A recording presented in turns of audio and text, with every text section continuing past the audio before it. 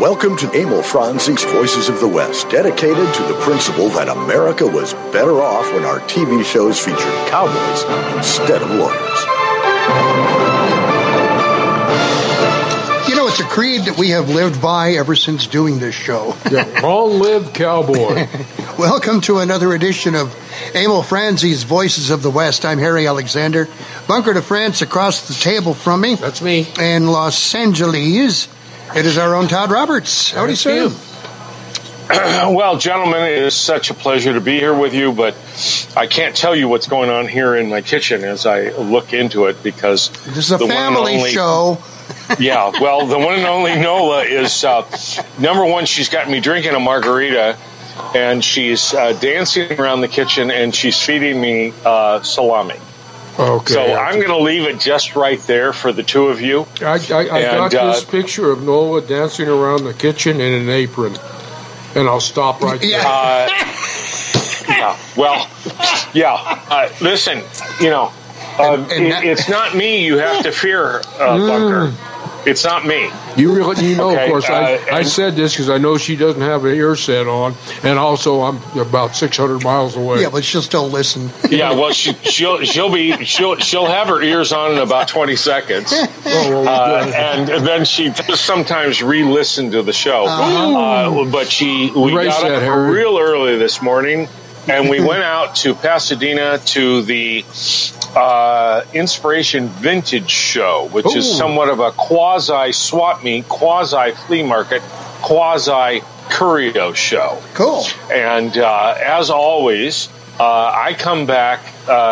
My eyes, you know, you talk about the little boy who ate too much, his eyes were bigger than his head. Yeah. Well, this little boy, his eyes are much greater than his check and his credit cards combined. So you brought a whole bunch of goodies back? No, he wanted to. No, I was really on good behavior. Really on good behavior. But it's easy to be on good behavior. That was one of my favorite things with Victor French and Neil Summers and myself, our excursions over to Pasadena, because they would let us go down into the basements of the bookstores. Yes. Cool. Right. Well, but you see, I had the drill sergeant with me. Yeah. So nothing gets by her. Yep. But I did pick up something. I did pick up the great Peter Hasek coffee table book of Frederick Remington art. Oh, nice. Good. I'm glad that's all you picked up. Otherwise, you need some shots. Yeah, well, you know, listen, you're in L.A., you don't know what's going on here. You know, ain't that the truth? And by the way, we passed 3 homeless cities. They're not camps anymore. They're cities. They're incorporated. Yeah, they're cities. They have mayors and whatnot now, don't they? Yes. They have a council. Yeah, I feel like I'm watching a really bad, ugly episode of the Flintstones. But that's okay. We're not going to talk about that. Okay. Hey, what are we going to talk about today? We're not going to talk about a damn thing because it's nougat nuggets. It's no topic for old men, as my wife likes to call it. Well, actually, I have a Navy quotation that is so appropriate for us. Okay. It's from President Theodore Roosevelt, and being a Navy man, and also he's one of my heroes. The quotation is, "A good Navy is not a provocation to war. It is the surest guarantee of peace." Well, of course. Yeah. I would agree. We need more Navy, more Air Force, more Army, more Marine, and more kick-ass. You know, that kind of thinking did not come about until Roosevelt's time. Mm-hmm. If you look back at the politics of the 1860s, 70s, 80s, and 90s, our country was not poised for that kind of thing, to be the police officer of the world. That was a Roosevelt thing, and I think one of his big mistakes was to change to get the United States to become the police officer of the world. Babysitter. None of our damn business what you do. Who cares? Well, as long as if it affects the United States directly, that's a different story. And you know, it's funny, and a lot of people maybe consider me an uber hawk, but Theodore Roosevelt was about expansion, expansionism, and and again, it makes me very hawkish. But to me, the whole idea of war is acquisition. It's not defense. Well, yeah, and what the United States did during the 1870s, 1880s, after the Civil War, was focus on defense. Yeah. There were so many of these Civil War Western fortresses. expansion. Exactly. And defense. There were so many of these Civil War fortresses that had been built and were now being abandoned because they were no longer necessary. So what happens is the government embarks on a brand new building spree, and that was railroads. Railroads, but Endicott, Secretary of War Endicott, put forth a program of building new fortresses with larger weaponry. And that was all for defense. Obviously, you don't take that to the field or anything, and so that was the posture at that time. And now everything is every which way but loose. We should build our forts on wheels. That way we can take them wherever we go. Yeah, there you go. I thought that was called a bar. Well, we should have our bar on wheels, too, yes. Well, there is one in Cheyenne Autumn that John Ford put in. Yes. There's a bar on wheels. Well, before you do that, Bunker, Todd, talk about that quote that you sent me via Facebook message about John Ford. I cannot remember what it was, but I had a good response, I thought. Yes, I thought you did have a very good response. Ford basically was, in that quote, was talking about an extension of his filmmaking style, which starts out in how he shoots a scene. And that scene is shot in such a way that he treats it like a framed painting. And the painting, he has people coming in and out of the painting. Sometimes they enter stage left and exit stage left. Sometimes they enter stage right and exit stage right. Sometimes they enter stage left and exit stage right, and vice versa. Right. And he keeps the camera stationary. There is very little camera movement. He sets up a shot like a frame on a big screen TV or in a 16 by 9 film theater screen, and he allows the actors to do the motion, to do the movement, and to expound. He says, I want the actors to expound their energy, not the cameraman. Yeah. And this is the extension of that. What Harry's talking about is he talked about how much film he would expose, because George Eastman complained to him more than once that, I love it that you use our film, but then again, I hate it when your film comes to our lab for development and editing because you use so little of it.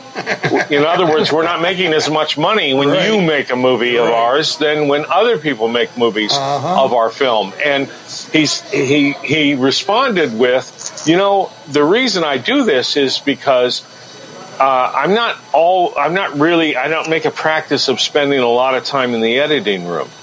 And back then in the studio system, when you gave the picture in bulk back to the studio, and the studio executives and the editors and all the other, as my father called them, vice presidents, which is a polite word for something we can't discuss on nephews, a family show. All nephews. Yeah.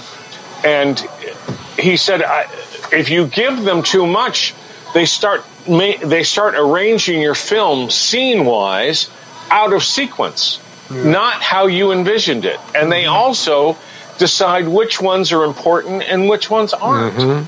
So the less I give them, the less they have to work with, and therefore it is closer to my original and ultimate vision. That's very good. And I think that the master, for my money, I still say is the greatest filmmaker of all time. And I know there's plenty that are not listening to our show that would say that's offensive. And I hope they find it offensive. And I hope they listen to the show and find it offensive. And I hope they start listening to the show just to be haters. But beyond that, the show you love to hate. Yes, exactly. I think what it talks about is that he wanted to, people always love to, in historical terms about Hollywood, or producers in general, love to berate Orson Welles as the difficult filmmaker. That's because he did the opposite of what a Ford did. He allowed them to mix it up, and then he would then try to stop them and be in their way and so on. Ford just said, no, I'm circumventing the process here. I'm not allowing you guys the opportunity to be disdainful. I'm not allowing you the opportunity to critique it in the editing room. Here it is. You're going to have to piece it together. And that's how The Quilt, as it were, as a film, became the greatest filmmaker of all time. 6 Oscars. Let me reiterate it again. Right. Yep. 6 Oscars. 2 for documentaries, 4 for motion pictures. No one compares. And the editing on the documentaries was his editing. Yeah. Yes. Not only was it his editing, and of course, Bunker, as we've talked about so many times on the show, not only is it his editing, but the reason it was his editing in the documentaries, shooting the film. He was shooting the film, and he was there risking his life to shoot it. Yep. Well, and his crew members who died, he also felt no editor or studio exec had the right to, if they lost their life, to edit their film. Well, there's an interesting thing. It's kind of lost in that, but because we make the editors sound like the bad guys, and there were some really, really great editors. But as you mentioned, one of the things that happened is the great editors would, and a lot of them would work so close with the director that what they would deliver to the studio would be pretty much what the director wanted. But then all the heads and suits would sit there and look at it and make comments and the secretaries are taking notes, and all of a sudden somebody else is going in there and re-editing and recutting, dropping scenes, taking actors complete, like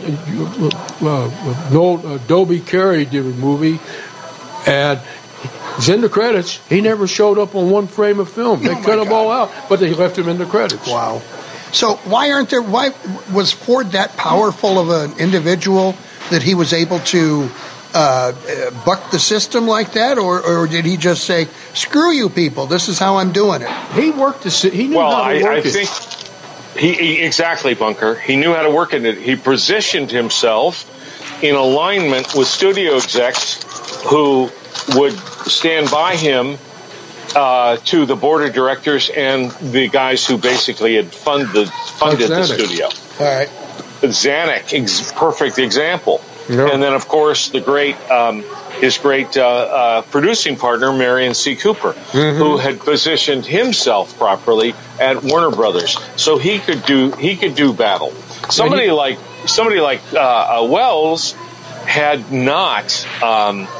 He had not positioned himself properly. Well, I think he fought with them. He thought his intelligence and his intellect would overcome them, and it didn't. Yeah, I think what hurt Welles was that he was a consummate theater director, and he brought that consummate skill to film. But in the theater, the director,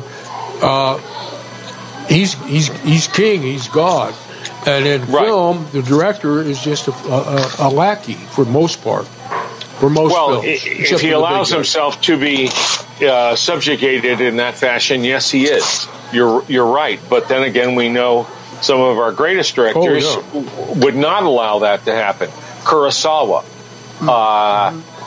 Peckinpah, Ford. But Peckinpah got murdered by the suits because when he would finish a picture, they would bar him from the lot, take over the editing, and it was only one or two of his pictures that he was ever happy with, because he said, "This is the movie I shot, not the movie the studio made." Wow. Right.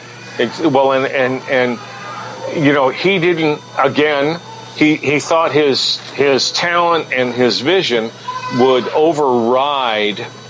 get them to wake up, and it would override their obstinance and their obstructionism. Well, he thought they were afraid of him, and they weren't.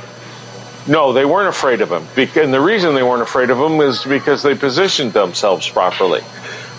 It's important to remember that when they cut out the 11 minutes of The Wild Bunch, which basically pieces the entire film together, so we understand why everybody's doing what they're doing, bad behavior and good. He referred to it as, they cut 11 minutes out of my movie so they could sell more popcorn, which for the drive-in theaters. For the eclectic view of it, yes, that is why. But then again, that's only at the end of that day. They saved 11 minutes per showing, so they had more time to sell more popcorn and hot dogs, but not for each film showing. It's the overall process of the day. But don't forget that in 68, they hire a guy who had graduated Harvard at MGM he had a MBA in finance. He was an accountant. He had a master's degree in finance and fire all the accountants. Yeah, only after you fired all the lawyers. Wow. And he is the one who created an environment of bean counting, penny pinching, and it's important. I love to say this because I hope it hurts. Is that 5 years later, MGM goes bankrupt and has to sell off their back lot, all their costuming, and all their props. And they had to recycle footage to create 2 movies to make money, which was That's Entertainment 1 and That's Entertainment 2. It's just that makes me kind of get back into the Wayback Machine, because I'm thinking now, going back to Poverty Row in the 30s, coming out of the silence, and all of these guys were shooting movies, and if it wasn't for the film library and stock footage, so many of those movies would never have gotten made. But they were doing it because it wasn't arbitrary. It was a necessity because they didn't have the money, but they took great pains to make sure that Roy Rogers was wearing the same outfit that Buck Jones wore in the 1930 movie, so that it would match. All right, we got to do our first commercial break. We are streaming live to you from the White Stallion Ranch. Beautiful White Stallion Ranch, just north of Tucson. It is Emil Franzi's Voices of the West, and Harry Alexander, Bunker de France, and Todd Roberts. We'll be back with you. No topic for old men. Our topic. We'll be back. You're right, Roy. Arizona, the land of cattle, copper, and cowboys. It's also the true West, where a large number of Westerns were filmed. For your next vacation, come out to where Wyatt Earp made a name for himself as a highly respected sheriff. Stay where Jimmy Stewart filmed Winchester 73.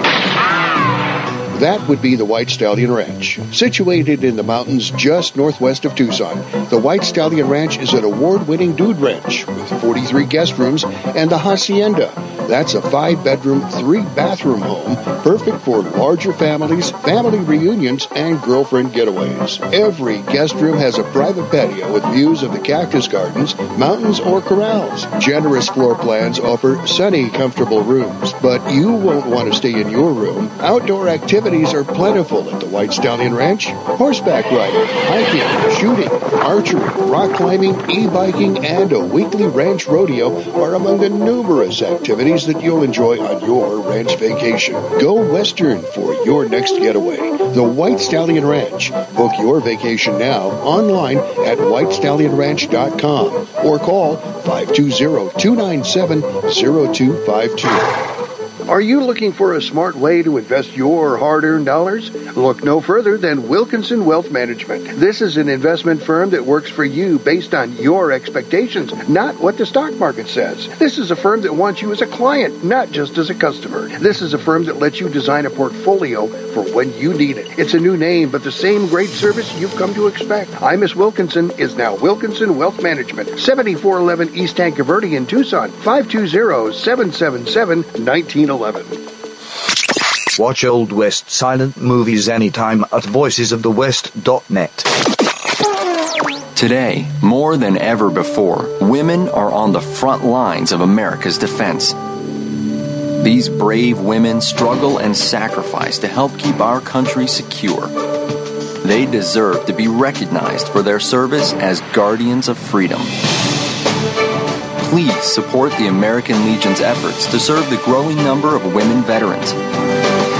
Go to legion.org/honor veterans to find out how you can help. All right, listeners, you like Westerns, right? You're darn tootin'. I mean, you do listen to this program. So you want a chance to tell the rest of the world which Westerns you think are the best? I'm always ready to back up whatever I say. Here's how. Email us your picks for your top 5 Westerns.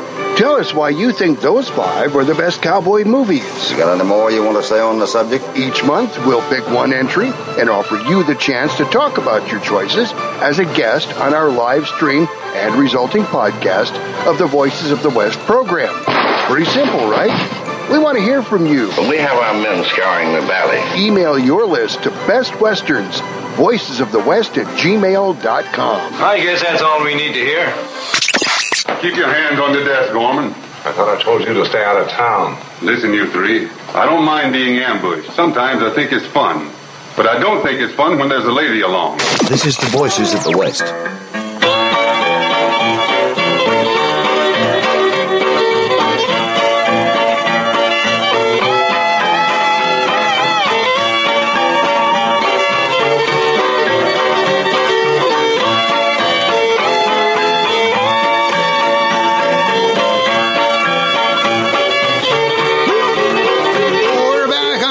These Voices of the West. Harry Alexander Bunker to Friends. Todd Roberts with you. Streaming to you live from the White Stallion Ranch. A bit of, who the devil is that? It's Bill Boyd and the Cowboy Ramblers. Oh, I thought it was you playing the fiddle. Oh, no, I wish it was, man. Yeah, I wish it was, too. Today's topic is zilch. It's like a Seinfeld episode, nada. But that's okay. Yeah, well, that's when we have the most fun because we don't have to be serious or anything. Now, we were talking last segment about lots of B-roll and so forth. We watched a movie last night, Heroes of the Alamo, 1937. Earl Hodgins, Lane Chandler, Roger Williams, Rex Lees. And, I mean, it was okay, 1937. Basically, the story is, in the spring of 1833, the smoldering resentment of American settlers in Texas against their oppression by Mexico dictator General Santa Anna, as they call him, coming to a head when a decree is issued. Well, we know what all happens. Lots of interesting. The female lead in it has a lot of flowery verbiage that is not really worth that much to repeat. The point I want to bring up, there is a point to this story. There is. Okay. They're showing the attack by the Mexican army against the Alamo, and I swear it's got to be a silent film, silent footage. Mm-hmm. There must have been an Alamo filmed way back before our daddies saw a gleam in their eye. I'm glad you brought that up. I just happen to have here in my hand some notes for a movie called Martyrs of the Alamo, made in 1915. Well, now. It was 102 minutes long. It was directed by Christy Calbane. The producer was D.W. Griffith. Huh. And it was from a novel and story by Theodosia Harris. The cast was Walter Long as Santa Annie, Sam DeGrassi as Deaf Smith, Alfred Pageant was James Bowie, Alan Sears was Davy Crockett, Juanita Hansen, I guess. And I'll skip to the rest of the people. Oh, Douglas Fairbanks Jr. was Joe, Senior was Joe in that. Wow. Senior, 1950. And it was the story is the mission becomes a fortress, is defended by 185 Texans against huge Mexican army in 1836. We knew all of that. Well, this is the oldest surviving Alamo movie. It has impressive battle sequences which were groundbreaking during the silent era. Yeah, I mean, if you didn't know better, you'd think it was a John Ford movie with the number of extras in it, you know. But, I mean, it's an actual battle line, how they would have set up.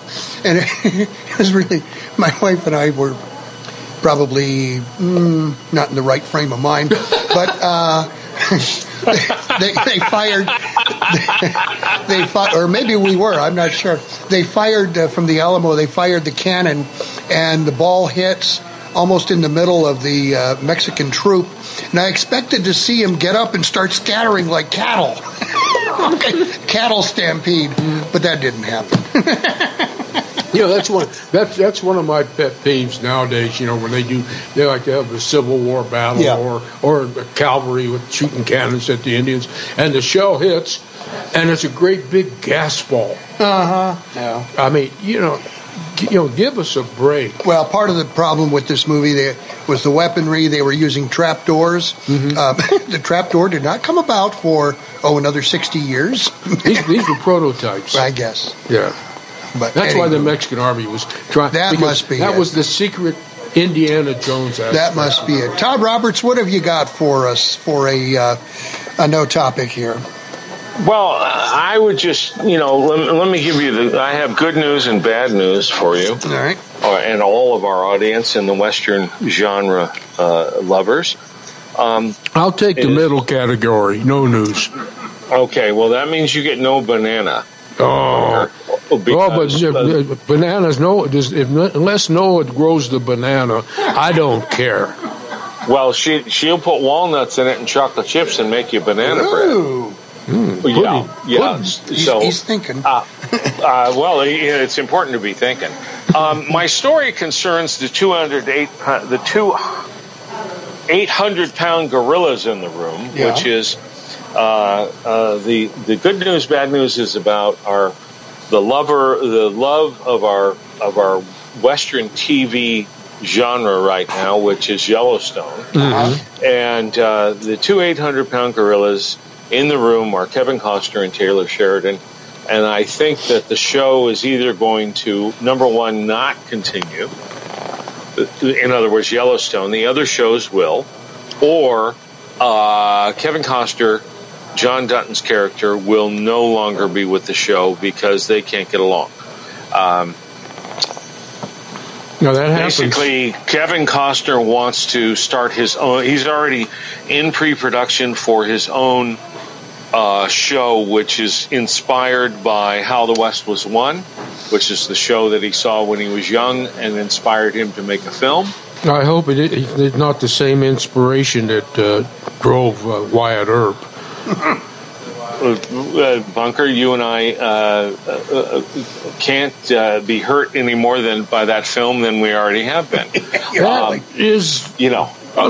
I would say to you that this could give us more to watch and make us happier and give us a bigger menu at the buffet table, or it could end up giving us less. Well, we don't know. One of the blessings is the franchises that have come out of that. 1883, 1923, the Nate Long thing that's coming up. Tulsa King, Sam Bass, and so on. But he wants to. He wants to, shall I say, sprout his legs out, and the way I hear it is Taylor Sheridan feels like, I'm the bigger gorilla. Mm. So we'll see what happens. He is the gorilla right now. Yeah. Well, he is, but then again, don't forget that Mr. Costner did get his Yellowstone documentary-style nature show on Fox, and it's fabulous. Yeah. So we'll just have to see, but it's unfortunate that we can't get along. Well, this is something to hold your breath on and hope for. This is a project Jack Black wants to get off the ground, and I hope he does it. It's Red Dead Redemption. Well, this is I hope he gets it off the ground. Yeah, and I hope it's a lot better than that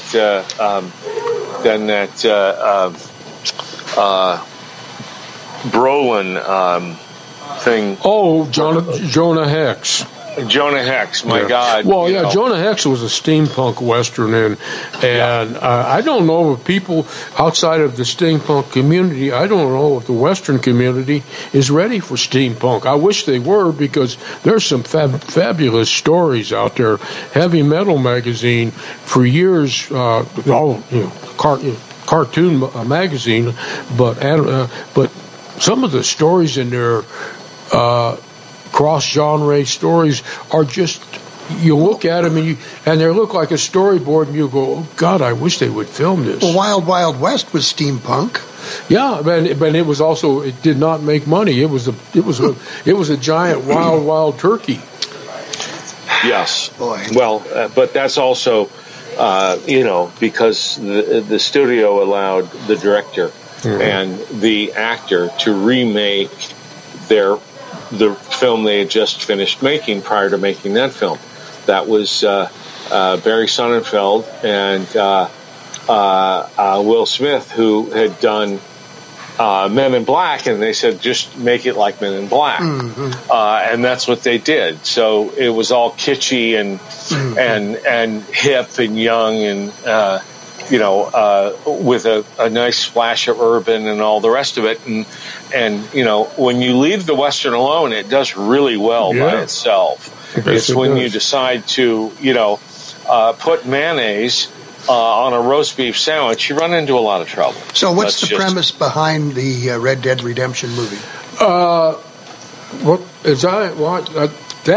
not sure of, because they like I told you coming out, they did a little short using clips from various of the games to make it into kind of like a little story, as a kind of like a teaser, to do it as an animated feature, which this is 2010. It never happened. But apparently there's been a movement among some people to do a live feature and use, I think, the foundational, revenge storyline, and go with it as that. And what fascinates me is that Jack Black, he's an actor a lot of people don't take serious. Yeah. But he's done a couple of films where he was playing. His King Kong was his character was one of the best things in the movie. Now, he does serious well. I love Red Dead Redemption. I have the Xbox game. The latest version of it, and I'm still stuck in the I can't find the damn cattle pen, so my character keeps running around. You're the most inept rustler. Apparently so. I just cannot find the damn cattle pen. So I don't think you ever want to go near the cattle pen. Well, you'd think you'd be able to find it. The problem with the kennel, but you might end up in the slaughterhouse. Yeah, I was going to say, Harry, just skip the cattle pen. Just take it on a cattle drive to Abilene and let the buyers pin them. No. Got sell the herd outside of town. Got to do that. And hey, speaking of herd, we got to do another commercial break here. Abel Franzi's Voices of the West. Good segue, wasn't it? Harry Alexander Bunker to France. Todd Roberts with you. Streaming to you live from the White Stallion Ranch. Beautiful. And we'll be back with much more after this important message. Can you even imagine switching back to pen and paper to run your business? Every year we become more and more dependent upon our technology. If your network is not set up properly, you're just one click or one email away from losing data critical to your operation. Arizona Computer Guru offers a host of services to prevent and protect you from disaster. From online backup services to email filtering to fully managed network services, Arizona Computer Guru is here to keep your network secure, your data safe, and your budget in the black. To schedule your free consultation, call 304-8300. The Tucson Trap and Ski Club dates from 1948 and is now at 7800 West Old Ajo Highway. The club owns 80 acres and leases 300 more from Pima County that supports 50 trap fields, 15 skeet fields, 2 5-stand fields, 2 sporting plays courses with 12 stations each, a 9,000 square foot clubhouse, 200 full-service RV hookups for members, and free Wi-Fi. This expansive facility gives enough room to host major national and international events annually, bringing thousands of people to the community. Check it out at TucsonTrapandSki.com. You've got some cattle you want rustled, but don't have enough henchmen of your own to do the job. Little lady up the road a piece won't strike a deal with you about water rights. You out there! Come one step nearer and old Bess here will spit right in your eye. So you need to strike your own deal, but you need the right henchman to do the job. The stage is hauling a Wells Fargo box loaded with gold. You've got the perfect spot to liberate that gold, but lack henchmen to pull off the job. What to do? You better start packing a handgun. Call Rent a Hench. We're a bad guy rental agency. We provide you with enough scruffy henchmen to tackle any job with specific directions.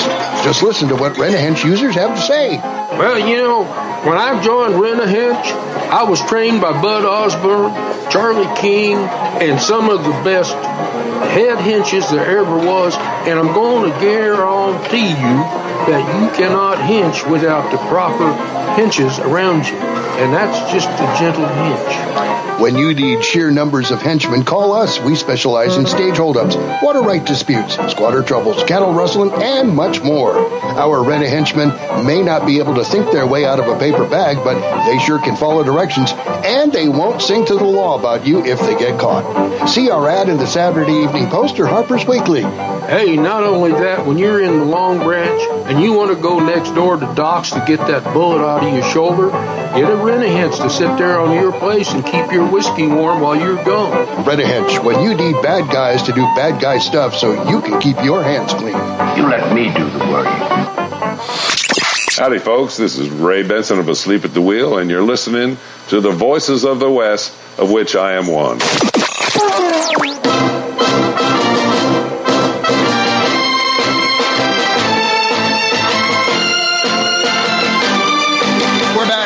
Franzie's Voices of the West as I spit out potato chips here. I got hit in the eye with a Harry Alexander. Ow! Bunker to France, Todd Roberts with you. These are damn good potato chips. Oh, let's do a commercial for the White Stallion homemade, home-cooked potato chips. They're damn good. They are good. I mean, what else can you say? They got the right amount of salt. They're fried good. They're not greasy. And they got all the chemicals we want. Yeah, just food. Yeah, and they're crunchy. Have you got one left? Here, I'm going to just go for that. Not that one. That one. Okay, well, we're going to do it in stereo here? No, go ahead. Stop touching my chips. Listen. I know. See, you won't get a crunch like that. Those are awesome. Out of a commercial potato chip. Now, speaking of crunches. Yes, Captain. I want to talk about henchmen. Oh, okay. That for a segue. Very good. That's I think is one of the things that is lacking in westerns nowadays is you don't have good henchmen. That's because there are no character actors anymore. I watched two Gene Autry's this morning, the half-hour TV show, and in the first one it had Kenny Duncan, Harry Lauder, Alan Hale Jr., great guys. The second one had Chill Wills, Kermit Maynard, not James Gregory, I can't think of the Gregory, anyhow, but these great character actors. And this is what's so neat, too, is Chill Wills has got on Pat Buttram's outfit because Pat was out for about 10 weeks with an accident. But I get up, I make a special point, 7 o'clock Saturday morning, 2 half-hour Gene Autry's. It's my Saturday almost like routine. Cartoons. Yeah. Well, we were talking about that on the way out here. And one of the movies that we watched last night, there were bunches of people in there who were not credited, and we were talking about the credits and whatnot. Tex Cooper is one of these guys. Now, for those who don't know who Tex Cooper might be, if you look at a picture of Colonel Sanders and put a cowboy hat on him instead of a plantation hat, that's Tex Cooper. Oh, speaking of that, yesterday I was in Wendy's, and this is not a plug, and there was a lady over there, and I said, "Are you named Susan?" She looked just like a gal that used to come into the store years ago. So she says, "No," and so of course she has to come back. She says, "You look like Colonel Sanders." Well, my hearing is terrible. I thought she said Bernie Sanders, and I was getting a little upset. And she says, "No, Colonel Sanders." And I thought, oh, okay, well, that's not bad. Better than Bernie. Yeah, all right. Todd Roberts, here's one for you. Just after 8 p.m. on Tuesday night, this past week, officials with the Redding Police Department, that's in California, said for those who may not, the Redding Police Department said their officers were called to a Burger King off of Eureka Way for a report of a man seen walking around with a handgun on his bag. Officers said they responded to the area and contacted the suspect, identified as Ryan Battles. After searching Battles' bag, police said they found an antique black powdered pepper box revolver, black powder, and iron pellets. And they arrested him for carrying a concealed weapon. What a dangerous man! Thank God they took him off the street. Not only overly dangerous, but overly evil and conniving, because I could probably shave quicker than he could reload that thing. Ladies and gentlemen, here's the deal. He'd probably blow himself up. Here's the deal, ladies and gentlemen. Alcohol, tobacco, and firearms and explosives, or whatever the hell they call themselves, do not, never will have jurisdiction over antique firearms. No. And that's what this was an antique firearm. I could walk down the streets carrying my 36 cal on my hip, my 44 on my hip. You can't do a damn thing about it. It is not a weapon that is run by the government or worried about by the government. Well, the ATF is, and if you do, I'll shoot you. Has become the new arm, or not the new arm because it's been doing this for a long time, but the most effective arm of the Biden anti-gun. They're bunches of buttheads. Yeah. I mean, let's just face it. They're bunches of buttheads. Arrested for carrying a concealed weapon without a permit. It's not even it is not described as a weapon in all the literature. Well, here's the thing. Think about this. When they talk about concealed weapons, they're talking primarily about handguns, or I guess if you had a cannon under your coat. But here's the thing: the Second Amendment, the right to have and bear arms, but in Arizona, you can open carry. So a lot of other states you can open carry. Right. But put a broadsword on your back. Oh, you can't do that. You can't do that. No. But that's a weapon. It is. Why? And it's not an automatic broadsword either. It's not an assault broadsword. It's just because as the great Don Norris, the knife maker, used to always say to me, remember, it's a knife. It's always loaded. Yeah, right. And the sword is the same. Yep, always loaded. Unfortunately, we don't teach history in this country anymore, so no one knows what anything it is, and therefore their automatic knee-jerk reaction to everything that is foreign and different and unknown is, ooh, that's dangerous, that's not good, so let's get rid of it, or ban it, or imprison the person who has it. Well, think about this is just a chronic issue. Well, think about this. I'm 82 years old. I have carried a pocket knife since I was about 5 years old, maybe earlier, I don't remember. But I've had it all those years. Never once have I used that as a weapon. It has always been a tool. Mm-hmm. Now, I got stopped for some reason, and we had an overzealous for whatever reason, because I respect our police, and they do a hell of a job under a lot of pressure. Mm-hmm. But under the right circumstances, I could be arrested for carrying a concealed weapon. Oh, that's on my hip, but open carry. But that's not the point. It's a tool. Since when is it carrying a tool? Well, actually, you walk down the street with a spanner in your hand. That's a tool, but that's also a weapon. Yeah. How about the automobile? I mean, we're going all over the place with it. Baseball but, bats. Kids going to batting practice. Here's the bottom line. It's freaking stupid what these people are trying to pull, and America, you better wake up. Yeah, it's insanity. Well, there is an abandonment in a large contingency of this country that does not want to allow people to make their own decisions. To be free. Exactly. To be free and have responsibility and make their own decisions. Mm-hmm. We know what's best for you, and we're going to put that upon you. And we're, until people get fed up with it enough to stand up to it, it's going to continue. It's that simple. Yep. Well, speaking of standing up, I'll switch gears to adult Western novels. Uh-oh. I just want to mention... Family show now. Just remember that. Well, this is a genre that was... got popular in the middle 60s, and it swelled to where it was the biggest seller in Western fiction for about 15, 20, up until the 70s, and until that's the one with until Walmart stopped carrying them. That's the one with the book covers. It's a picture of a cowboy and some voluptuous babe wrapped around him or wrapped around a horse. Yeah, and a lot of violence and massacres and stuff.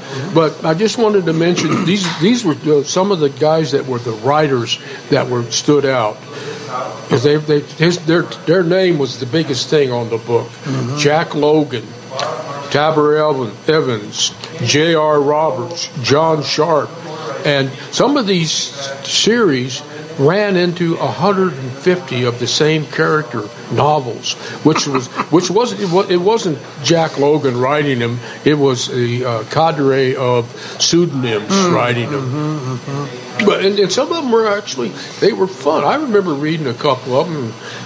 Quite torrid, but still enjoyable. I remember seeing those when I would go to the grocery store with my mom, and I would go over to the book rack, the magazine rack. Look at the covers. And I'd see the covers whilst I'm reading looking for the comics that I want. Yeah. And I'd see those covers, and I think... They were better than the comics. I'm thinking, that ain't no Western. Hey, she's pretty hot, but that ain't no Western. and the women were deadly. Oh, man. Oh, God, they were deadly. They were like straight out of a James Bond movie, deadly. Yeah, they were. Yeah, they were. The good old days. Fellas, I have 575 movies on my watch list. Have you seen or you want to watch? That we've watched. Oh, wow. How many? 575. Oh, okay. I thought you said 5,000. I was about to freak out. And then throw in the 66 Hoppy movies, and that's whatever that adds up to be. I'm a TUSD graduate, so math is not my strong skill. Well, if you had a 10-gallon hat, it would just about fill it up. Okay. Well, yeah, and let's also not forget that Mrs. Harry is extremely tolerant, supportive, and sweet. Oh, she gets really impertinent when it's Western night and we're out watching a Western. Last night we watched, what did we watch? We watched Desert Justice, 1936, Jack Gene Parent. Austen. We watched Heroes of the Alamo, 1937, and she says, so, yeah, it's in the West, and trailed off. And then we watched Songs and Saddles. Now, in my zeal to find movies, I came across this movie, Songs and Saddles, and I see Gene Autry. And I thought, well, cool. We always like Gene Autry movies. And although it was one I didn't recognize. And that's why you watched it. And it turns out it was Gene Austen, not Gene Autry. But that's okay. He was... It's just a small mistake. It's like we used to say when we'd get together at French's and watch Westerns. Well, that's just another one we burned off. Pretty much. So that one, we watched it, so you don't have to. Because we watched. We watch them so y'all don't have to. We got to do our final commercial break here on AMO Francie's Voices of the West. Harry Alexander, Bunker de France, Todd Roberts from the White Stallion Ranch. We'll be right back. Arizona, the land of cattle, copper, and cowboys. It's also the true West, where a large number of Westerns were filmed. For your next vacation, come out to where Wyatt Earp made a name for himself as a highly respected sheriff. Stay where Jimmy Stewart filmed Winchester 73. That would be the White Stallion Ranch. Situated in the mountains just northwest of Tucson, the White Stallion Ranch is an award-winning dude ranch with 43 guest rooms and the Hacienda. That's a 5-bedroom, 3-bathroom home, perfect for larger families, family reunions, and girlfriend getaways. Every guest room has a private patio with views of the cactus gardens, mountains, or corrals. Generous floor plans offer sunny, comfortable rooms, but you won't want to stay in your room. Outdoor activities activities are plentiful at the White Stallion Ranch. Horseback riding, hiking, shooting, archery, rock climbing, e-biking, and a weekly ranch rodeo are among the numerous activities that you'll enjoy on your ranch vacation. Go Western for your next getaway. The White Stallion Ranch. Book your vacation now online at whitestallionranch.com or call 520-297-0252. Are you looking for a smart way to invest your hard-earned dollars? Look no further than Wilkinson Wealth Management. This is an investment firm that works for you based on your expectations, not what the stock market says. This is a firm that wants you as a client, not just as a customer. This is a firm that lets you design a portfolio for when you need it. It's a new name, but the same great service you've come to expect. Miss Wilkinson is now Wilkinson Wealth Management, 7411 East Tankerverde in Tucson, 520-777-1911. Read classic Western comics anytime at voicesofthewest.net. Hello, I'm Mr. Red. No doubt you've heard about rescue groups for dogs and cats. But did you know there's a rescue group for horses? That's right. It's called Horse It Around Rescue. Founders Steve Boyce and Teresa Worrell are helping out all those equine victims of neglect and cruelty by giving them a place to restore their health and wellness. And Horse It Around provides a nurturing and natural environment where horses can be horses, so they can be adopted out into forever homes. More than 120 horses, mules, and donkeys have been adopted out, but like everything else, it costs money to run the project. Horse It Around is a 501c3 nonprofit located in southeast Arizona. Your tax-deductible donations to Horse It Around will go a long way so those horses can be horses. Check out the website, horseitaroundrescue.org. Make a difference in a horse's life. That's horseitaroundrescue.org. As we recognize the service of America's men and women in uniform, let's also honor the families who sacrifice so much every day. Military families endure frequent deployments and separations. They carry on while their loved ones are sent into harm's way and wait patiently for their safe return.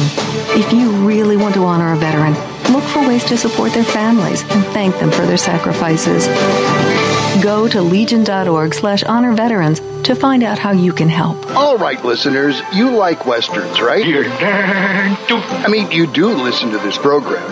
So you want a chance to tell the rest of the world which Westerns you think are the best? I'm always ready to back up whatever I say. Here's how. Email us your picks for your top 5 Westerns. Tell us why you think those 5 are the best cowboy movies. You got any more you want to say on the subject? Each month, we'll pick one entry and offer you the chance to talk about your choices as a guest on our live stream and resulting podcast of the Voices of the West program. Pretty simple, right? We want to hear from you. We have our men scouring the valley. Email your list to Best Westerns, voicesofthewest@gmail.com. I guess that's all we need to hear. You know what you've done? Yeah, punted a polecat. And don't force me to make it 2. You've shut an officer of the law. I'm gambling on him not being an officer. You've overplayed your hand. Now get out, quick. Give me those papers. I'm keeping them. Come on, you're cluttering up the trail. Oh! This is the Voices of the West. Sunny Tennessee, way down in sunny Tennessee. Well, Frank Clement was a mighty talking man, destined to go down in history. Born with the wisdom and the law book in his hand, way down in sunny Tennessee. We are back on Emil Franzi's Voices of the West. Harry Alexander Bunker de France, Todd Roberts in Los Angeles. Frank Clement, the Ballad of Frank Clement, Cowboy Copas. You might be asking, who in the hell is Frank Clement? Some people might even be asking, who's Cowboy Copas? Well, if you don't know who Cowboy Copas is, there's no hope for you. Frank Clement was an American lawyer and a politician who served as the 41st governor of Tennessee from 1953 to 59. Back when Tennessee need cowboys instead of governors. There you go. And he also served as the governor from 63 to 67. And he died 2 years later. He was a Democrat, but, you know, back in those days, being a Democrat was not a dirty word. Not too dirty. Well, as long as we're talking about important people from history, let's mention Henry Wallace. All right. You know Henry Wallace? I do. Yeah, Vice President Harry Truman. Yes. Secretary of the Treasury. Yes. One of the foundations of American agriculture. Yes. Good man. All right. Yeah. I just, throw it out there. Throwing out there. A little cowboy wisdom. Speaking of cowboy wisdom, I want to give you something. All right. Take pride in your work. That's a good one. Mm-hmm. Always finish what you start. When riding through hell, keep riding. There you go. There you go. What is the true test of a man's honor was how much he would risk to keep it. Hey, boy. Amen. You know, I would. My favorite cowboyism is don't squat with your spurs on. There you go. Okay. Each one of those has quite a bearing. We watch as much in order as we can the episodes of Rawhide, and I mean, talk about cowboy ethic. Mm-hmm. Code. Everything in there. I mean, these guys might be the best of friends, but if you go against that particular code, be tough but fair. Yeah. I mean, it's. And the same thing is on Gunsmoke. Yeah. Mm-hmm. When you make a promise, keep it. Yeah. Yeah. Your word is your word. Your word's your bond. Ride for the brand. Ride for the brand. I wish it could be that way still. And here's one that doesn't apply to us. Talk less, say more. If we did that, it'd be an hour a day. Yeah, it'd be a 5-minute show. I'm sure there's somebody out there that's listening to us and wishes that to happen. Yes. As my mother said to me so many times when I would say, you know what, we got to get back home. I got to do the show today. What show? Phantom Empire. I've been doing a radio show now for a few years. I got to, I do this radio show. I get on the radio and I talk to my friends and we talk about the. Yeah. Oh, yeah, Todd. Can I ask you something? She never watched Phantom Empire. No, she would have understood. No. She said, do people really do people listen to the show? I said, yes, they do. They really do. She said, golly, I just don't understand. I said, what is it you don't understand, Mom? She said, well, I can listen to you for free, and I refuse to. I don't understand why anyone would pay money to do it. Well, this is one I think that really stands out among all the others because it doesn't seem to apply anymore. Some things are not for sale. You bet. Yeah. Well, and as Lee Marvin, as Monty Walsh says, I ain't spitting on my life. Yep. Yeah. And that's the same. That's the same sentiment, just said differently. And you're right. You're right. And that's all. And as you said before, ride for the brand. Mm-hmm. When you, as William Holden says in The Wild Bunch, when you sign on with a man, you stick with him. Yeah. Or you're no better than the animals you're riding. That's right. And you know where to draw the line. There you go. That's right. And you respect women. Yes, the old-fashioned way, not the way that's done today. No, not today. No, you go back to Victorian. You're kind to children. Worship women. That's wrong. You go back to the kind Victorian. to children and old people, and you're also patriotic. Yeah. And you don't kick dogs. No. No. You can take my wife. You can take my horse. Don't take my dog. Better not kick my horse. Yeah. Right.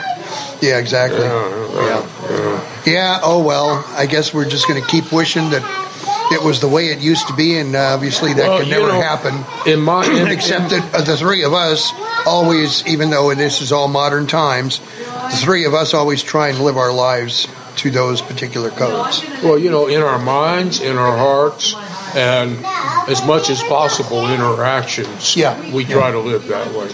That we do. All right, that's about it for this edition of Emil Franzi's Voices of the West. It was a show about absolutely nothing, and we covered absolutely nothing. 78? No, you got time yet. Oh, I got time. You can count down. I can start around 64 then. Well, not anymore. But. Let me leave you with this one thought. Only one. I only have half of a one, Bunker. I'm giving away. You have never had one thought. You have had a dozen thoughts. Listen, you can't eat just one chip. But, you know, I think it's important in what we're talking about at this point in time that, you know, as difficult as it may seem to live this way, it's real simple. Yeah. You just have to make the decision that I'm going to do things that I know are right and not do things that I know are wrong. It ain't rocket surgery.